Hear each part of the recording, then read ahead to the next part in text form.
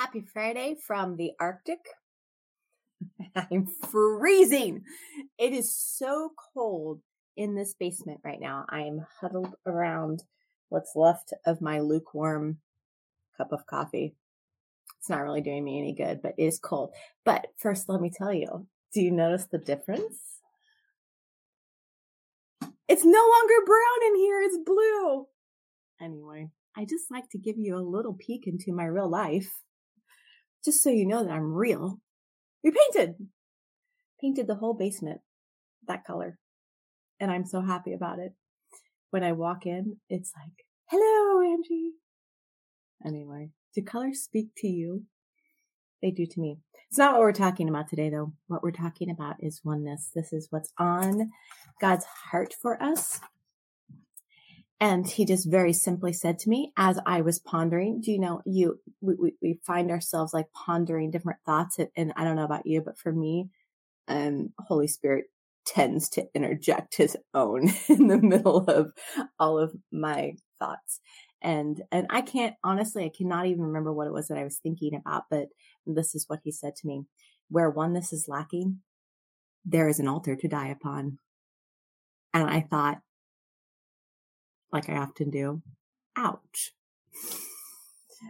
Oh my gosh, you guys, we have like 1 million more deaths to die, right? Like we really do. We have 1 million more deaths to die when it comes to this idea of oneness. And if you don't think that this includes you, I hope that you catch yourself in the midst of the evidence today, maybe even within the hour. Yep. Because we're always thinking in terms of separation from each other, whether it's trying to one up one another or the offense that we carry with one another, the annoyances that we carry with one another. Anytime that we are not regarding one another like we do ourselves or like we do the Lord, that's probably a better example, right? Like we do Jesus. We have plenty of deaths to die. So I'm going to say it one more time. This is what he said. Where oneness is lacking, there is an altar to die upon. And I want to read through John 17. This is something that most of us are probably familiar with, but this is where Jesus reveals his heart concerning our union, our oneness, and what it's like for us to live as one. And we see examples of this expressed in the book of Acts. You know, it's like one of my favorite places to go to find examples of the power of union. I prefer the word oneness because it just, for my mind, it gives me a better picture of what it is. And I've made up a word over the years, although I swear I heard it somewhere. But listen, we've all heard things somewhere. But commingled. We are commingled into oneness with one another. I know we're comfortable with the idea of being commingled into union with Christ, but when we throw in the totality of oneness, that's where we start to be like, I don't know if I want that. And here's a very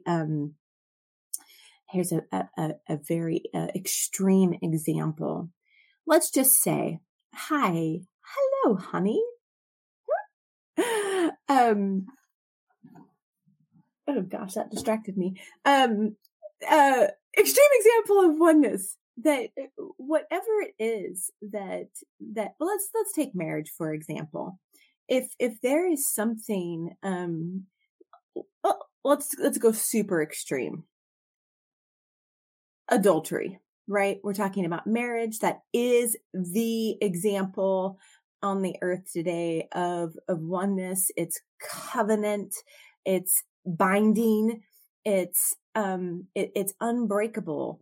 And except for in this one little caveat of adultery, where that's the one thing that can legally, if you will, break that covenant, that oneness. And for multiple reasons, use your imagination.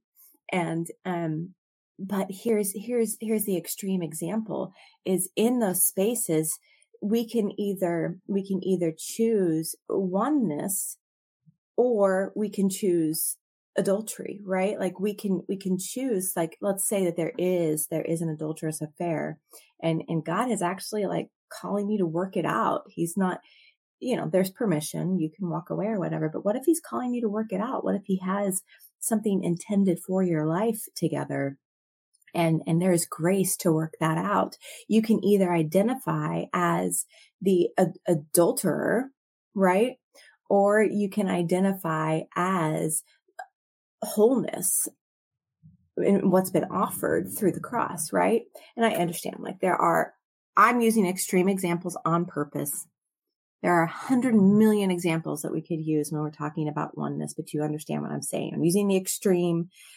I understand in situations of abuse, et cetera, et cetera. This is just a blanket example, okay? I'm not telling you anything. I'm just using an example. So when we want to place blame on somebody else, we have to also place that blame on ourselves. That is the extreme power of oneness. When we're enfolded into Christ, when we have looked into his face and say, yeah, I want that life, we are brought into a network of oneness where what you have, I have, right? And that's the example that we have in the book of Acts. This is how they did life together, is whatever one another had, they had. They didn't see that their possessions as their own. In fact, they were so extreme that they went and sold everything for the cause of Christ. And they gave up material possessions, but look what they gained, right? Like every time they added numbers to their group, or any time that there was a problem, or someone was beaten, or someone was imprisoned and released, there was always this brand new release of glory that they all got to encounter. Now, this is an awesome trade-off where, like without giving up our rights, our possessions, they wouldn't have encountered the glory the way that they did. In our context today, it's the few and far between that get to encounter that level of glory because we don't have a right understanding of oneness.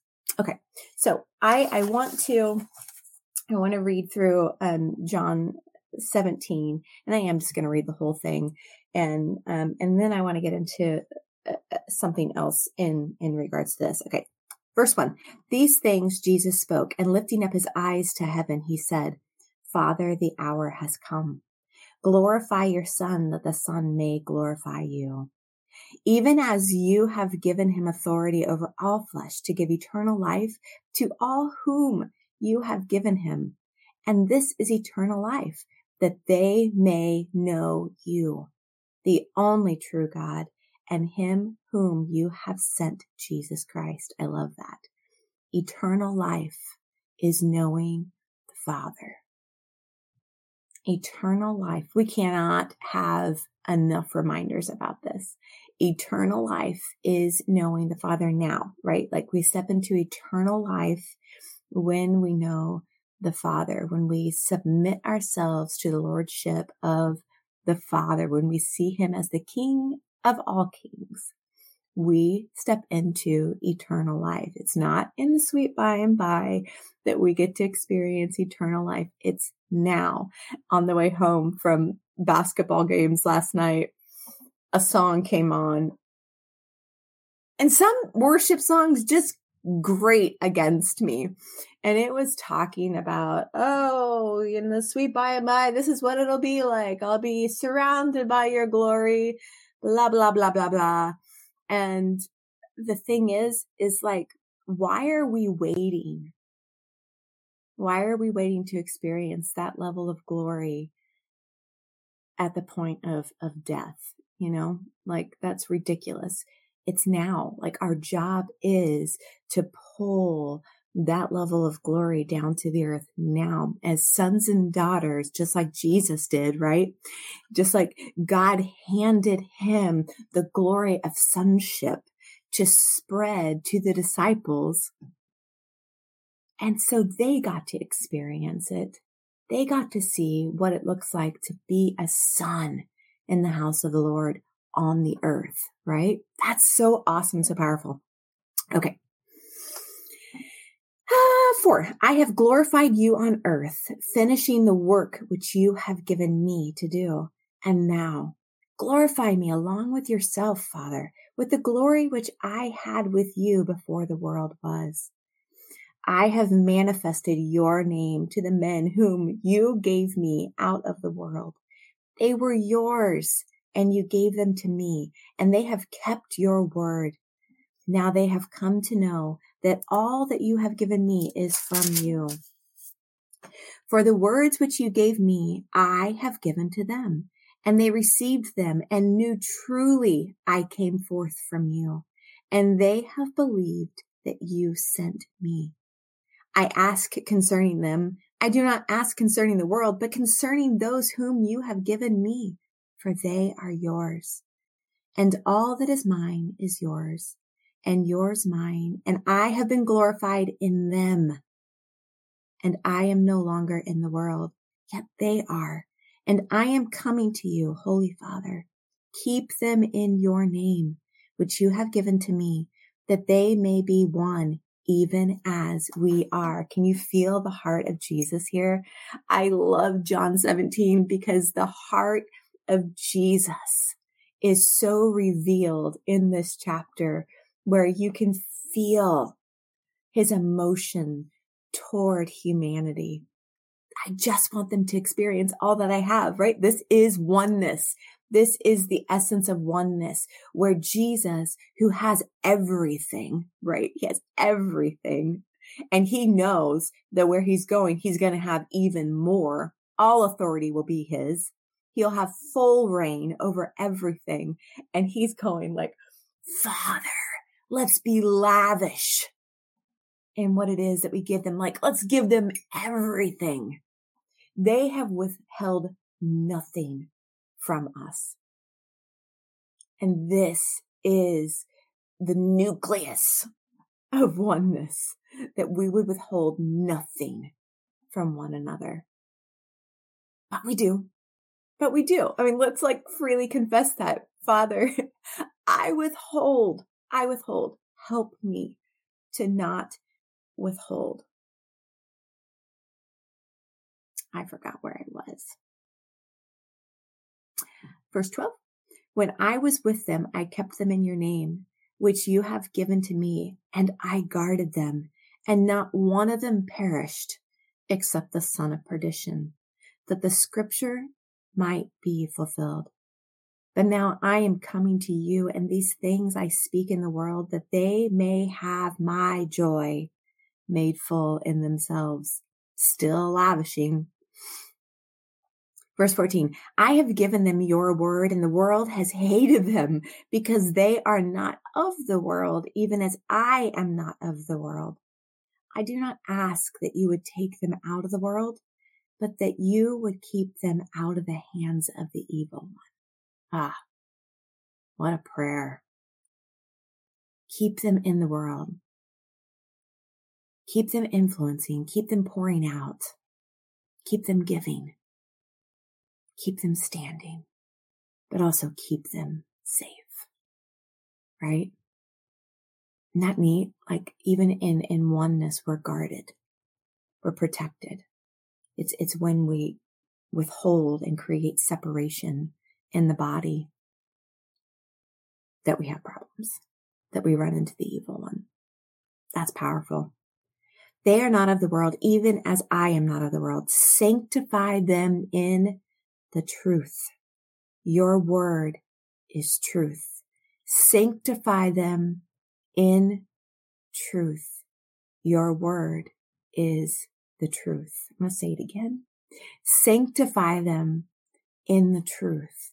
Your word is the truth. You guys, we need truth today more than we ever have. We need discernment to know what truth is. Verse 18, as you have sent me into the world, I also have sent them into the world. And for their sake, I sanctify myself, that they themselves also may be sanctified in truth. This is important. And I do not ask concerning these only, but concerning those also who believe into me through their word, that they all may be one, even as you, Father, are in me and I in you, that they also may be in us, that the world may believe that you have sent me. And the glory which you have given me, I have given to them, that they may be one, even as we are one. He's talking about sonship, the glory of sonship, right? The glory which you have given me, I have given them. He's revealed sonship to them. Remember when Jesus is asking the disciples, who do people say that I am? And Peter has this revelation where he's like, ah, because they answer at first, well, some say that you're Elijah. Others say that. And Peter's like, oh my gosh, right? You're him. You're the Christ. You're the one that our people have been waiting on. You are for some of them, the fairy tale that has been passed down generation to generation. He's the one. He's the one. And Peter's holding the revelation of the Christ. And now his eyes are open and he's like, what a moment. What a moment. And Jesus commends him. He's like, oh, Peter, this isn't just knowledge that you have. You just experienced revelation.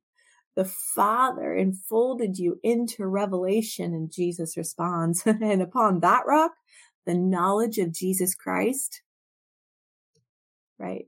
I will build my church.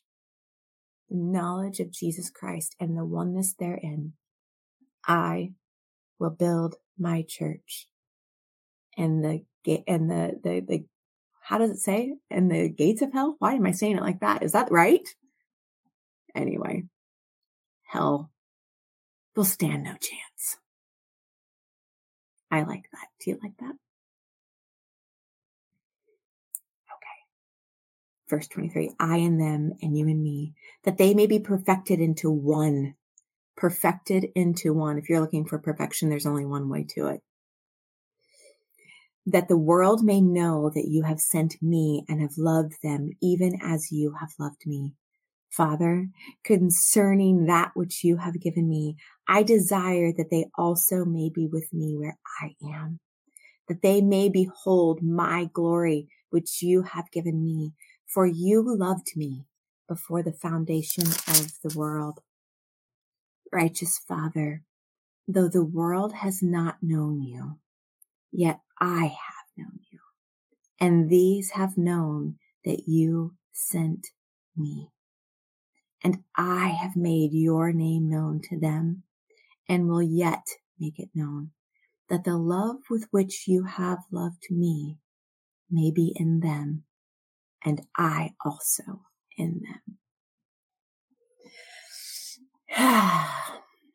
Good luck separating that. I mean, Jesus just tangled that whole thing up. It always reminds me of Christmas lights. And if you're anything like me, I'm not very patient. And I would just assume throw the whole strand away and tangle it. Some things are meant to be tangled. And our union with one another and with Christ is one of them. We are meant to be tangled up into union, into oneness, commingled into the love of Christ, into the knowledge of the Father. It's just who we are. It's how we were made. We were made to become one and to prefer one another, to want the best for one another. There's evidence right there. when we have jealousy's voice speaking louder than union, and we don't want each other to have what's best. Now, hi, Lisa. I didn't even see you sneak on. You have snuck on. We're talking about oneness. On Monday, Vince talked about, oh gosh, I don't even remember what the topic was right off. I know there was a topic. Maybe you should put it in the comments. But he was talking about Abraham and Isaac and how faith, thank you. And how it took faith. I mean, we know that Abraham in the book of Hebrews is known as the father of faith, right? Wow, what a thing. And isn't the Father kind, right? Like, he's so kind. He's so kind he always is found calling things that aren't as though they are, right? Because we know that Abraham attempted to make things happen in his own strength, and he still, God wanted him to be known as the father of faith, and that's just absolutely beautiful. But if you didn't catch Monday's broadcast, go back and listen to it. In fact, if you didn't know, we throw all of our live broadcasts into our podcast, just because we know that sometimes on the go it's easier to grab hold of a podcast and than it is to actually have a video running. So you can maybe Vince can even magically make a link appear. I don't know, but everything is on our podcast. So if that's more convenient for you, go and grab that. But however you do it, right? Like, go and listen to it, because it was really powerful. He laid out different scenarios of how that whole thing could have gone down. And it was Anne Marie. It was really good. It was powerful. And in the middle of it, when he was talking about Abraham taking his son up this mountain, oh my gosh. I mean, and I always imagine this as, Isaac's young, he's a child, and that's not the case. Isaac is a man. and so both of them are playing a role here. There is complete submission, and then there is faith, right? Like, Abraham is carrying this fatherly faith. And in the middle of Vince's teaching, I just heard very clearly the Father say that this is the apostolic anointing. That, and I'm just going to read to you what it is that God said to me. He said, the apostolic is comfortable with death. Their life has been enfolded into life himself through 1,000 deaths. And so we must be willing, as an apostolic people, we must be willing to be comfortable with death, because the people that God will bring to us have 1,000 deaths to die, and are we like Father Abraham? Hello, that's funny. Are we like Abraham going to be willing to carry the sons and daughters up that mountain to teach them how to lay their lives down? Are we willing to do that? And if you don't know, Mount Moriah is associated with myrrh, and myrrh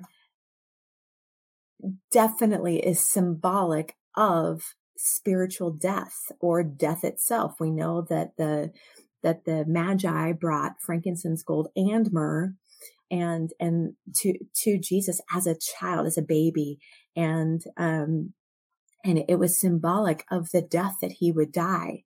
And so why on earth we have thought that we can escape that level of death is beyond me. We love to talk about resurrection, but you cannot get to resurrection without the cross. It's impossible. We have to embrace the power of the cross for ourselves and for one another. And this is an area that has not been discipled well. We have been more interested in coffee dates with, here in America anyway, with those we are discipling.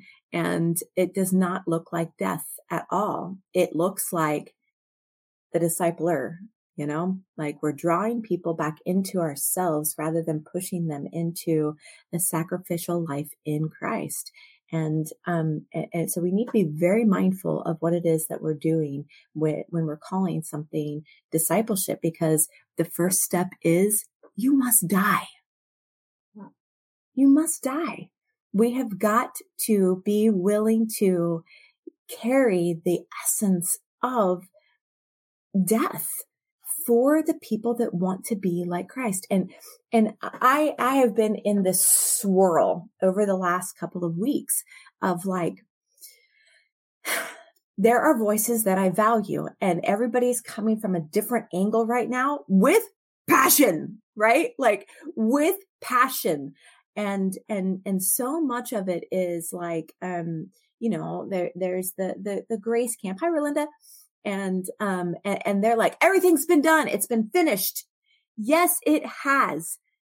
And we are to model that sacrificial life. And so when I was talking to Jesus about this a few days back, he just simply said, Angie, what has been done, what you were brought up in, worked for the age that you were living in. But where these kids, where this next generation is going, they need a greater level of discipline, of discipleship than you did. They're going to see things and experience things that we never had to. And so it's really important that as an apostolic movement, we have to model being a living sacrifice. Hi, Aunt Jackie. Thank you. We have to. It is the call that is on our lives right now. And if you've been following us at all, you know that over the last probably 9 months, God has been calling us a house of myrrh. He is asking us to steward well a sacrificial lifestyle of what it looks like to follow Christ. Are we willing to carry people up? And I do want you to understand that it is up, right? Like Abraham carried him up, like he took him up a mountain. Like it is a higher life for us to do so. Are we willing to lead people up higher to become a living sacrifice? Yes, it's a laid down life, but it's higher. I think Pepper says deeper up. Is that how she says that, Vince? deeper up. Yes. And in context of rising up high places, it's deeper up. Like we have to go deeper in, but we're going up. And listen, this is where the choicest fruits are found, are in these high places of becoming a living sacrifice. It is no small thing to model Christ. It's no small thing.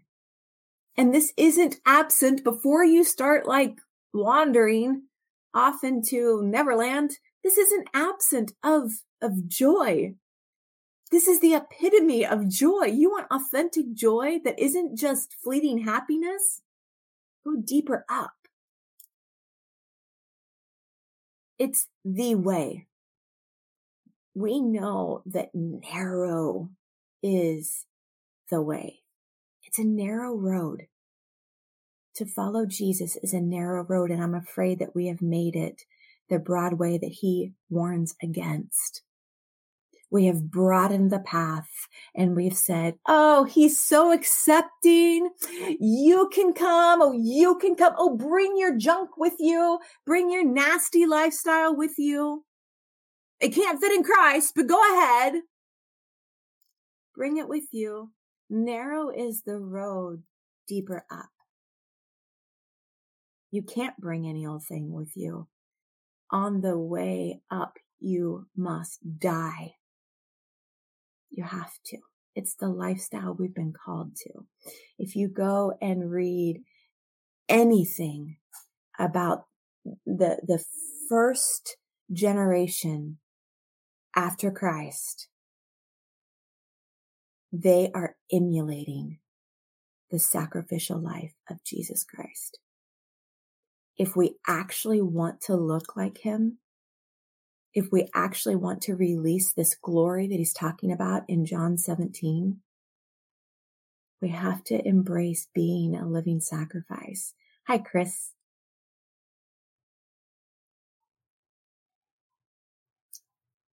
It's an honor to be called to this life. It is. It's a privilege. Talk about privilege. Oh my gosh. It's a privilege to be known as sons and daughters of glory. And the thing is we've been spurting out measures of glory that are tainted with all kinds of things.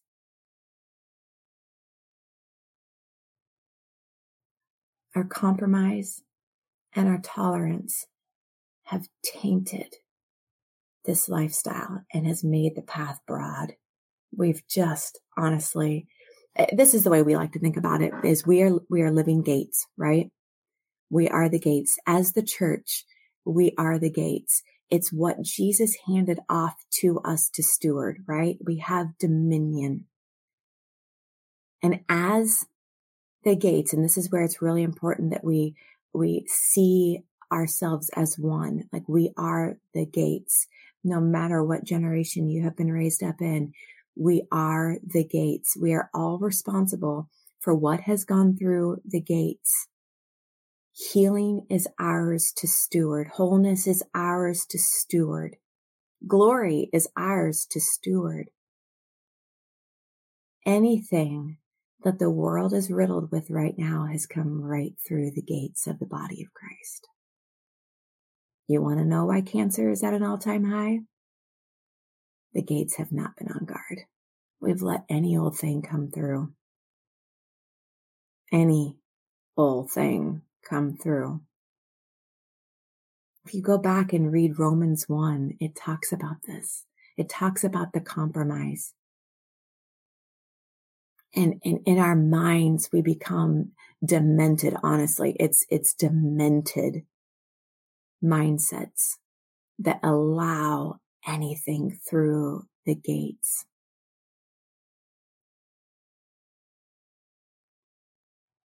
But it's okay.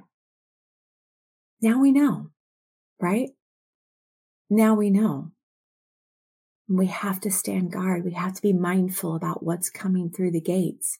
And before you diminish your role in this and start thinking, yeah, well, I don't really have a leadership role in the church. I don't really, I don't have a platform. So what? So what? Take responsibility.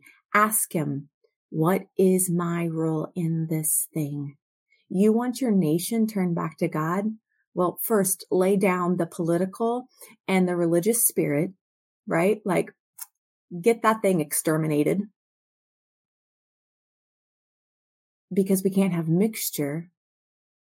We have to stand as pure gates, gates that are worthy of the King of glory to come waltzing through. And he's not coming through any old gate, right? Lift up your heads, O you gates. Lift them up. For the King of glory is looking for a gate to come walking through. Is it going to be yours? Are you going to take responsibility and turn things back that don't belong through the gates of the body of Christ. We have to ask, what kind of bride is Jesus worthy of? What kind of bride is he worthy of? We know that he's the Lamb of God who's worthy to receive the reward of his suffering. What are you willing to offer him? What's he worthy of? I can tell you that he's worthy of more than a cancer-ridden body. And I'm not speaking of the disease only. Compromise is cancerous. It spreads like wildfire. We have to hold the line, you guys. We need a revelation of holiness. Desperately. And we can't just wander around and bear the title of something. It's his name. It's his name. We wear his name. We're armored with his name.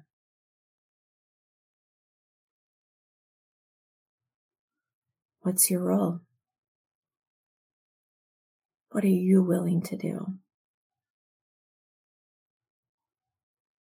See, the disciples didn't wait for someone to shine a spotlight on them and to prophesy over them for 10 years before they took their first step. They knew Christ. They knew what he was worthy of. They knew the life he lived.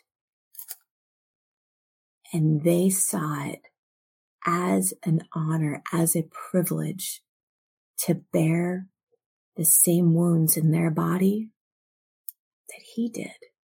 They weren't afraid to die. And we're talking about physical death. They weren't afraid to be beaten.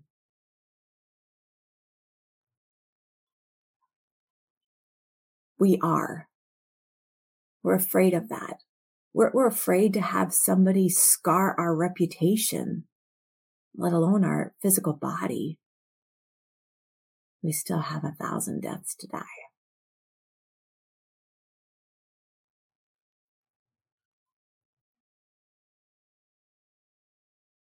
That's okay. Holy Spirit will lead us.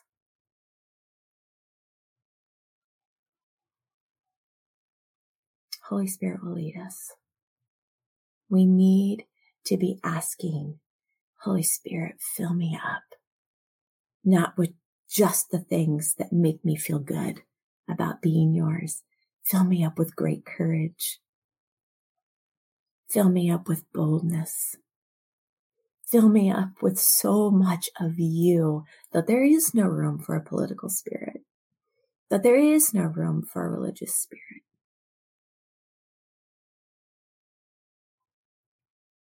Because there's no room for mixture. He's looking for an authentic expression of his love. Is that going to be you?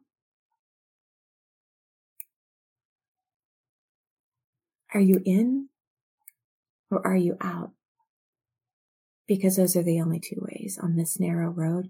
You either want to go deeper up or you want to be like the rest of Israel and just stay at the base of the mountain and go ahead and build your golden calf and worship that the rest of your days. Because there's no other way. You either have idols taking up all the space in your life or you are on your way up. Carrying out this sacrificial lifestyle that is called for. Living sacrifices. It's no longer calling for the blood of goats and lambs. Just yours.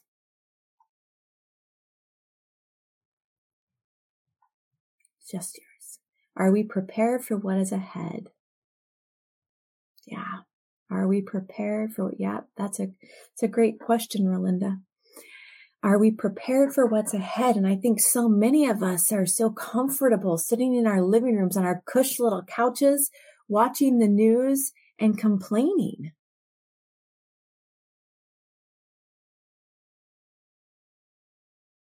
if you have eyes to see the problem, you have the Spirit to create a solution. It will take everything. He's looking for laid down lovers. Those who will lay themselves down on the altar. Yeah. Complaining and then yelling into the echo chambers we've created. Yep. And it's not just about us laying ourselves down, like I said. It's not just about us laying ourselves down at the altar. No, we have to hold the line of discipleship. What does this look like? We have to be like Abraham, willing to take the promise up that mountain, right? And lay it down. On Wednesday night, we had our Warrior Worship Wednesday, like we've been doing for the last several weeks. And Pepper instructed us all to take turns just praying. And I thought, God, I don't even know what to pray in this moment. And then, you know how we do, like we get nervous about, performance anxiety. Can I just be real with you? And I thought, pray through me, you know, that's the best thing we can do. Just pray through me, because he's always interceding, so we can tap into the intercession of Jesus. Jesus. This is wisdom, you guys. Jesus, what are you praying right now? And he reminded me of a prophecy spoken over mine and John's lives 23 years ago. And what Pepper was instructing us to pray. We have a conference, if you haven't heard. We have a conference. This is a shameless plug. We have a conference coming up July 7th through the 9th called Ruins. And so that's what we were praying about, is like, Jesus, who do you want here? You know, that kind of thing. And so anyway, he reminded me of that prophecy, and he was just like, call it in. And what he said over us was, you will house an entire generation. And in that moment, to pray those words, which really came out more like a declaration, you said, right? You said that we would house an entire generation. Jesus, let them come. And as I began to really like contemplate, oh my gosh, you're giving us an entire generation of Isaacs, because it's a promise. Prophecy is a promise, right? You've given us an entire generation of Isaacs. Lord Jesus, help us steward them well. Help us be willing to apostolically carry them up that mountain of Moriah and teach them to be living sacrifices.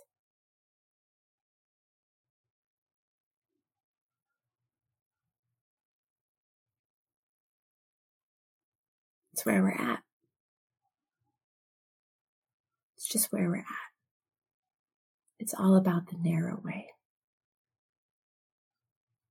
And that looks like something. The fun thing is that resurrection is always on. The power of resurrection life is always on the backside of death. Always. Always. It's well worth it to lay yourself down. It is. And the thing is, it's like, how do we miss it? How do we miss the part where it says that it's going to cost us everything to follow him? It's just the most ridiculous thing. I go back and I think about all of the hundreds of altar calls for salvation that I've heard over my lifetime. And it's all about the ooey gooey goodness parts, all of it. It's all about that. I have seldom heard people lead a call to salvation by saying, come die. Come die. Come lay your life down. But all we have to do is look no further than Saul to Paul, right? Talk about a death. This man has a prominent seat. This is what he has trained for his entire life. And he's there. He's made it. He's arrived. He is one of the religious elite.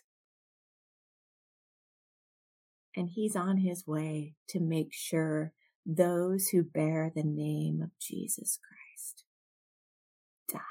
What he didn't know is they were already dead. And Jesus takes him down. It's a glorious takedown. Blinds him and unseats him from his religiosity. And he teaches him how to die in 3 days. Talk about the power of resurrection life. This is wild. This is a wild scene. 3 days. He's blind. 3 days. He's sitting there in sheer darkness. And he sprouts up in the power of resurrection like nobody else. I mean, this is just insane. He gets up. First, let's not skip the part where Jesus sends somebody in who's scared to death of this man because he's killing everybody who, bears the name of Jesus. But Ananias comes in anyway, and it's like shackles fall off of his eyes. Shackles, is that right? I don't even know, but you know what I'm saying? Like the stuff falls off of his eyes and he can see. And the first thing that happens is he's baptized in the power of the Spirit. And before you think this is any like small moment, I want you to realize that this is the same rushing wind, the same tongues of fire that hit a single man that hit the room full of disciples. Same power. Then he goes and he's baptized in the death of Jesus Christ. And the man starts preaching that day. He starts proclaiming the lifestyle of Jesus Christ. He starts proclaiming who Jesus is, and he's never even met him. And I love it that in the book of Peter, he says, "Blessed are those who believe and have not seen." I think that there was probably always this tinge of jealousy between Peter to Paul, because Peter walked with Jesus and he messed up on a regular basis and is even called out and corrected by Paul at one point in the book of Galatians. And this man, he didn't walk with Jesus. And look at his life. Talk about deeper up, right? He scaled that Mount Moriah in a single moment. But we know how his life plays out, and this man dies 1,000 deaths. He does. And the thing is God can use you anywhere in any capacity. And the days of platform, they're done. He's just looking for people willing to die. Father,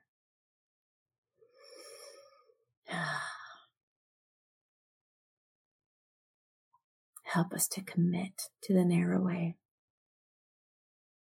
Teach us your ways all over again.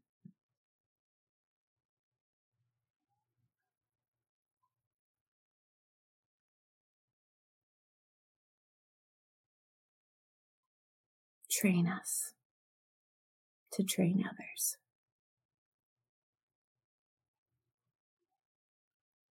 Holy Spirit, I just thank you for the apostolic anointing that is hitting the earth today.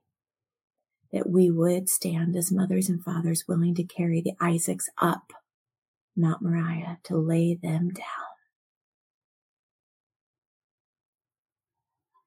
to show them the way, the narrow way that leads to life and more life.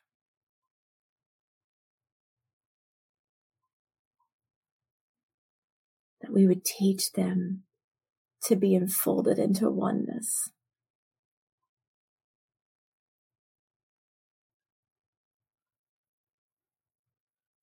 What a call, what an honor, what a privilege to be those who are called to emulate you, Jesus.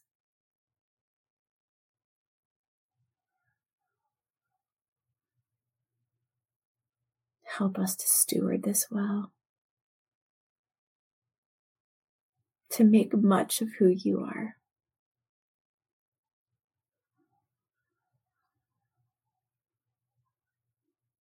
We love being yours. We love being called by your name. Amen. All right, friends. Blessings, blessings, blessings. We'll talk soon.